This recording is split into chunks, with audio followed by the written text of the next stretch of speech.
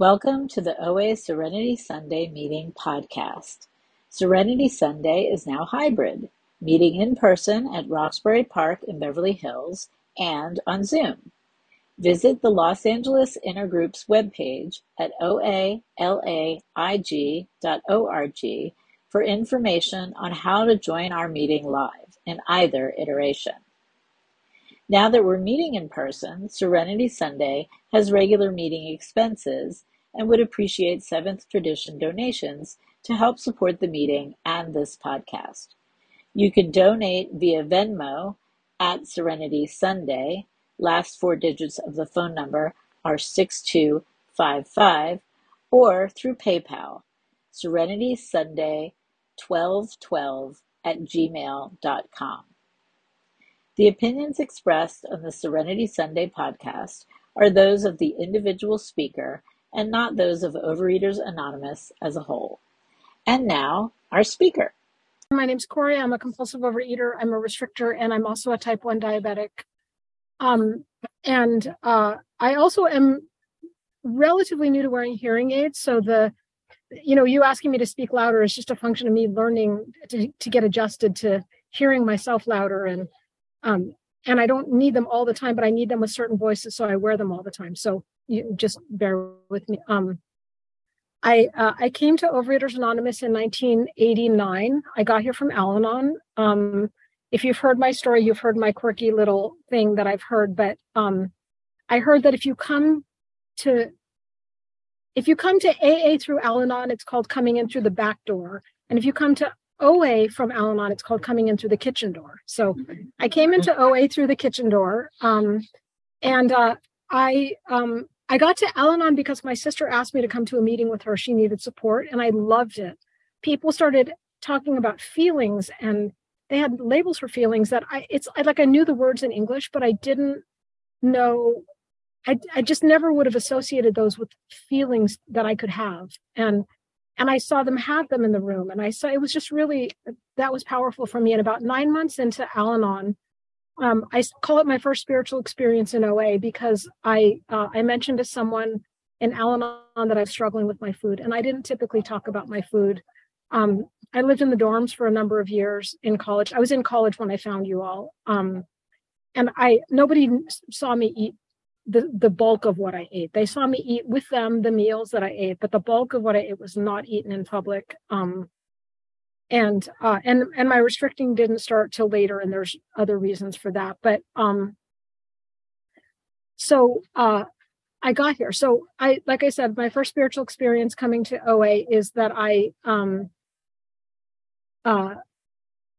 talked to someone in Al-Anon about my food, and then they suggested that I come here, and I came here, and I immediately loved being here with all of you because you guys were talking about what you did with food in ways that I didn't think I would ever tell anybody else.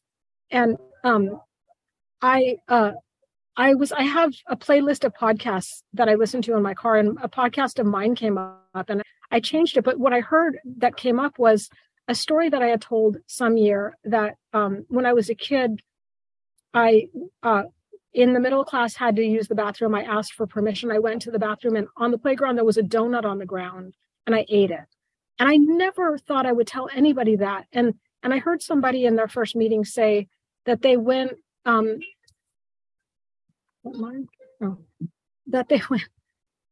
I wind up in here alone, then I'll start to take it personally. That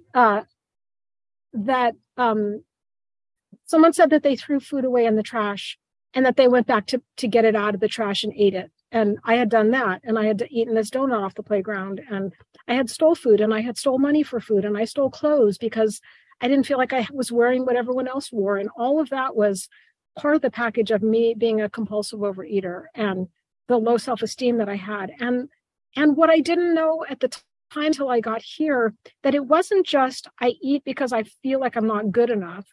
That's a piece of it, but I also eat because I have this physical allergy that's talked about in the big book, in the AA big book. And the physical allergy has me wanting to eat more, even when I don't want to eat more. And someone recently shared this thing with me that they had heard in a meeting, that if the only, that old saying, if the only tool I have is a hammer, everything looks like a nail.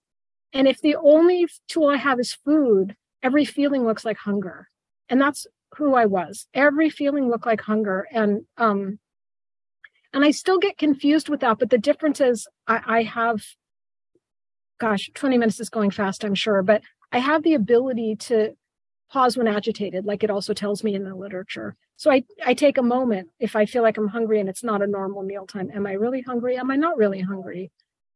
So that every feeling that I have doesn't automatically become food. You know, I don't automatically use the tool of food. When I first got here, I was in a little town. There were 2 meetings a week. The next biggest town was about 10 minutes away, and that was far. Like, I don't know anyone that comes from a small town.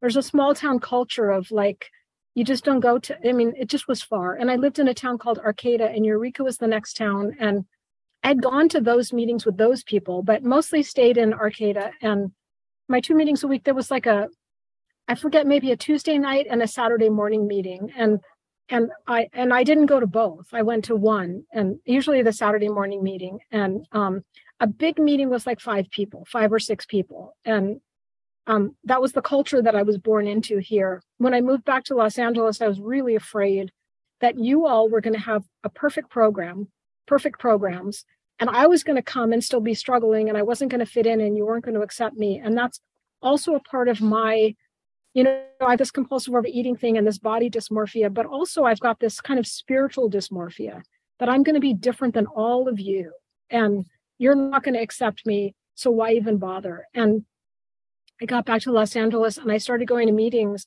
I wasn't yet abstinent and I was really struggling. And I started going to this Thursday night recovery from relapse meeting at the Westside Baptist Church, which is a great place for a nice Jewish girl. And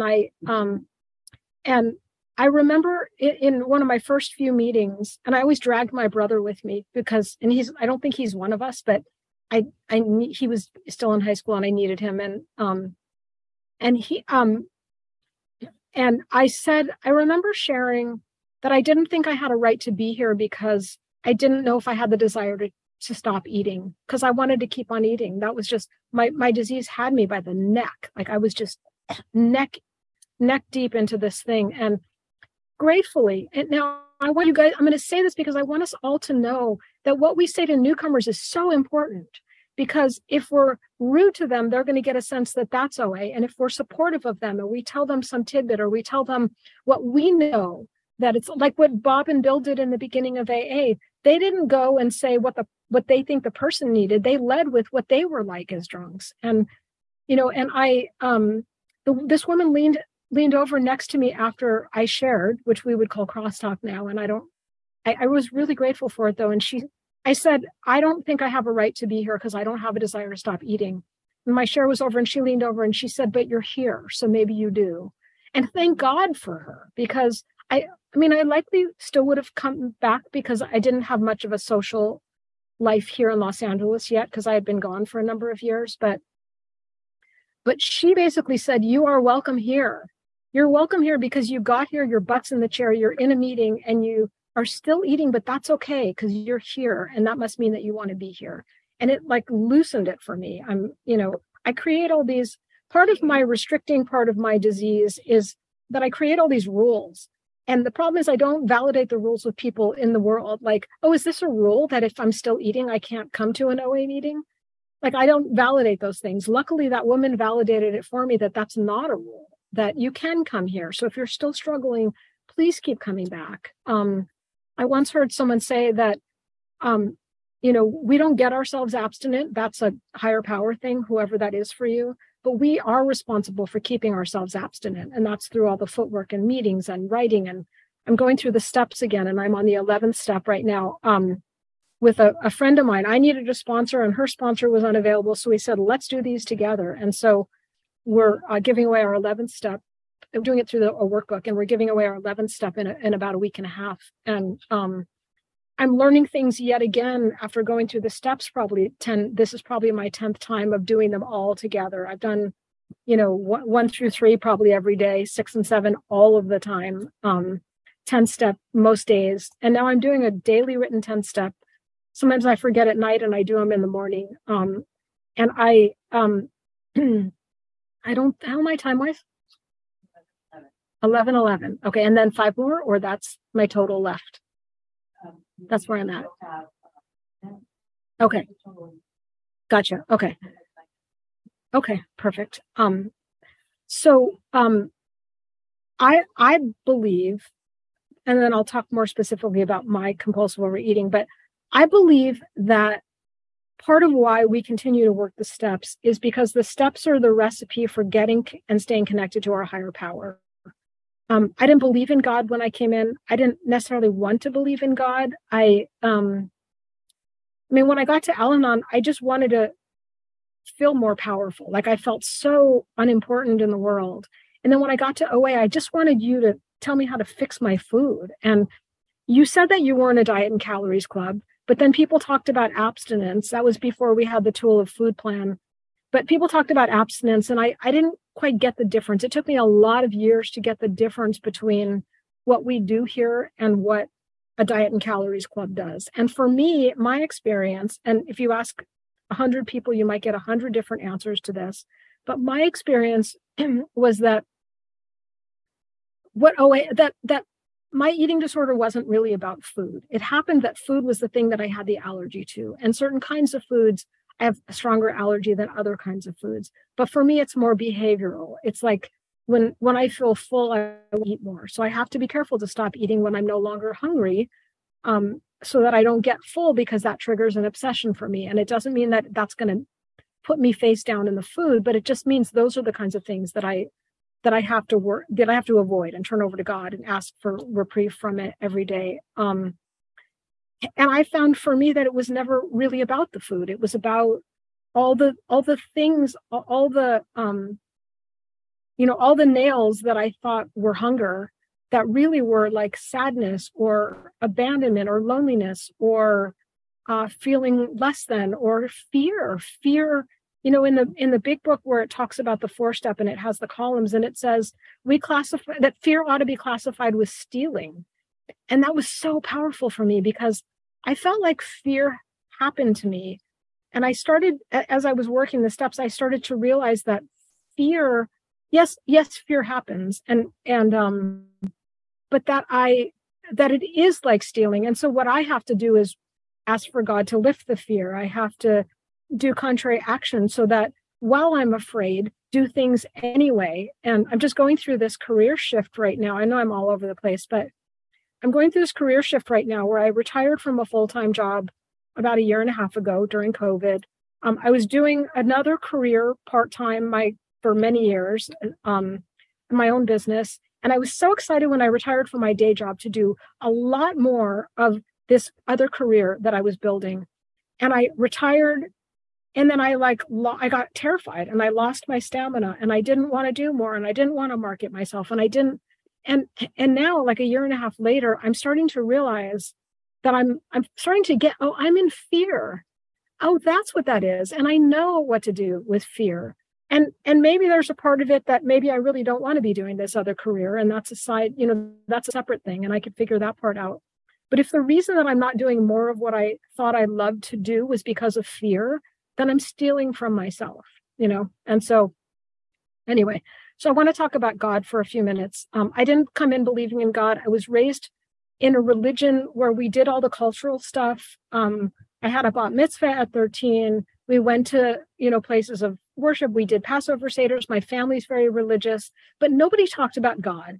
And I know now that my dad's sister, we were talking recently about politics, which I won't talk about here, but she said, I don't believe in God because any God that would do what's happening in our world right now is no God that I want to believe in, right? And my family is very hyper vigilant about things. And I realized that I have to, when I was new, I went to this retreat at Camp Hess Kramer, and there was an exercise. They said, define God for yourself, define your higher power. Here's a sheet of paper, write a want ad for your higher power. And I did that. And I took it home, and I have file folders, and I have one that says like collectibles or program, or I put it in one of those.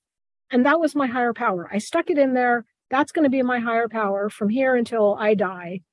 And hopefully I'll still be in program. And a few years into maybe 10 years or so into being back in Los Angeles, I was working with a sponsor who was so spiritual and from my religion of origin, but she practiced an Eastern religion that really spoke to me. And I called her one day because I had found a higher power like in my heart. Like I found a higher power here that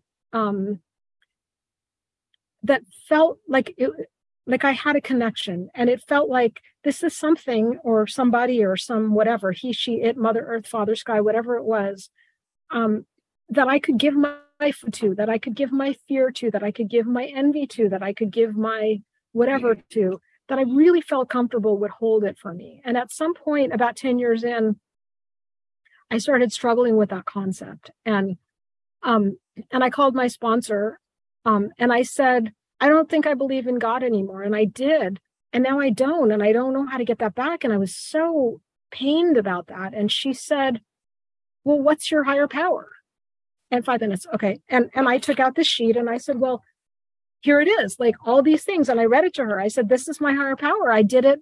You know, I've been there, done that. I defined my higher power. And she said, do you think possibly that your definition of your higher power has changed, but because you're sticking to what's on the sheet so rigidly that there's not room for higher power to change? And it was like an eye-opening experience. She said, I want you to try for a while not defining God. I want you to just see what happens, turn things over, even if you know, whether you get on your knees or stand up to God or whatever you do, just trust that you're giving it to something. Go to the beach, try and stop the waves. If you can't, then you know that you're not it.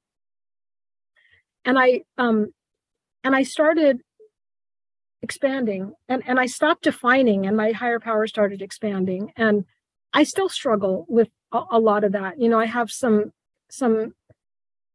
things in my lineage. I think we all do, and it doesn't matter who you are or what part of the country you're from or who you voted for or what you are. We all have stuff in our histories that probably have us, you know, in some ways maybe by the throat. And I have those things, and I wonder, where was God in all that? And what I've come to is, I don't know. Like, I don't know. If you ask me, I'll tell you, I don't know. You know, those things break me apart, might break my heart apart still, that those things happen and that there's more happening. And I worry about what's happening. And I think about our earth and my nephews and my nieces, but I don't know. I don't know where God is in that. But I'm not where my aunt is, where like, she's like, well, any God that I would believe in wouldn't let those things happen. Like, I don't know, maybe I don't know really where I'm going to wind up with that, what lily pad I'm going to land on that. But what I know is that when I get down on my knees and I turn my food over to God, or I want to eat more than I need to, or last night, my wife and I went out to dinner. We were walking in Century City, wondering if all the holiday decorations were up yet. And there was this restaurant that we've never been to, kind of a pricey restaurant. We looked at each other and we said, we can afford this. Let's go here. And I ordered a very abstinent meal just because that tends to be how I eat these days. And I didn't finish it. 3 minutes. Okay. I didn't finish it because I noticed that I was getting full. Right. And I know that when I get too full, that for me is that's a hook for me that I want to eat more. Why? Because my brain is wired wrong, because whatever it is about compulsive overeating. And so I was sad that I had to stop eating, and I brought some of it home, and like half of the side dish and half the chicken, and I ate all the salad because that's how I roll. And it's sitting in my refrigerator, and it was really good, and it's going to be really good again. And I knew if I eat it now, I'm going to get overfull. I'm going to get triggered. If I bring it home, there's going to be another meal. Like we get another meal. There's always another meal. And I remember I was at a weekend, and I'll just wrap up with this. I was at a weekend, I think it was a Region 2 retreat in Sacramento, and someone that I see on the Zoom screen was speaking, and she said something like, you know, you all know what it's like to know that it feels like Christmas Eve because we get breakfast tomorrow. And, you know, and I said that to my wife, who I think is one of us, and she thinks she's one of us, but she's not here. And she's like, yeah, I don't really feel that way. And I was like, well, it's not literally like we feel like it's Christmas Eve or Hanukkah Eve or whatever. It's like to wake up in the morning and be excited about another meal in a way that's like, I don't know, like something like I'm getting to see Hamilton again. Wow, I get breakfast, you know, so whatever. Anyway, my, the things that I do, the program is important, meetings are important, my sponsor is important. I had to learn, by the way, that my sponsor is just a tool. She's not my higher power. I learned that from a sponsor early on. 1 minute. Okay, thank you. I learned from a sponsor early on because she had limited times when I could call her, and I called her outside of a time that I could call her, and she wasn't free. She said, "I'm not free, but call me tomorrow between 6 and 10, and and we can talk about this." And it felt so urgent to me. And and she said, "Well, then call somebody else." And I got to learn she's not my higher power. I thought she was my higher power. I thought my therapists were my higher power. I got really confused about my higher power. It's not a human power because no human power can keep me abstinent. So I had to get a higher power. I had to work the steps and continue to work the steps. 6 and 7 are huge for me because that's where everything I feel like gets lifted. So I don't have more amends to make. My food is clean today. I didn't tell you that I've been a size 16. I've been a size 2. I'm up from a size 2. I'm not close to a 16. I'm somewhere in there. And I mostly don't weigh myself. Some weeks, couple times I do. I haven't for a while. And I noticed that my pants still fit the same. So it's all good. There's my time. I come to a meeting almost every day, and that's how it works for me. So I look forward to hearing from all of you.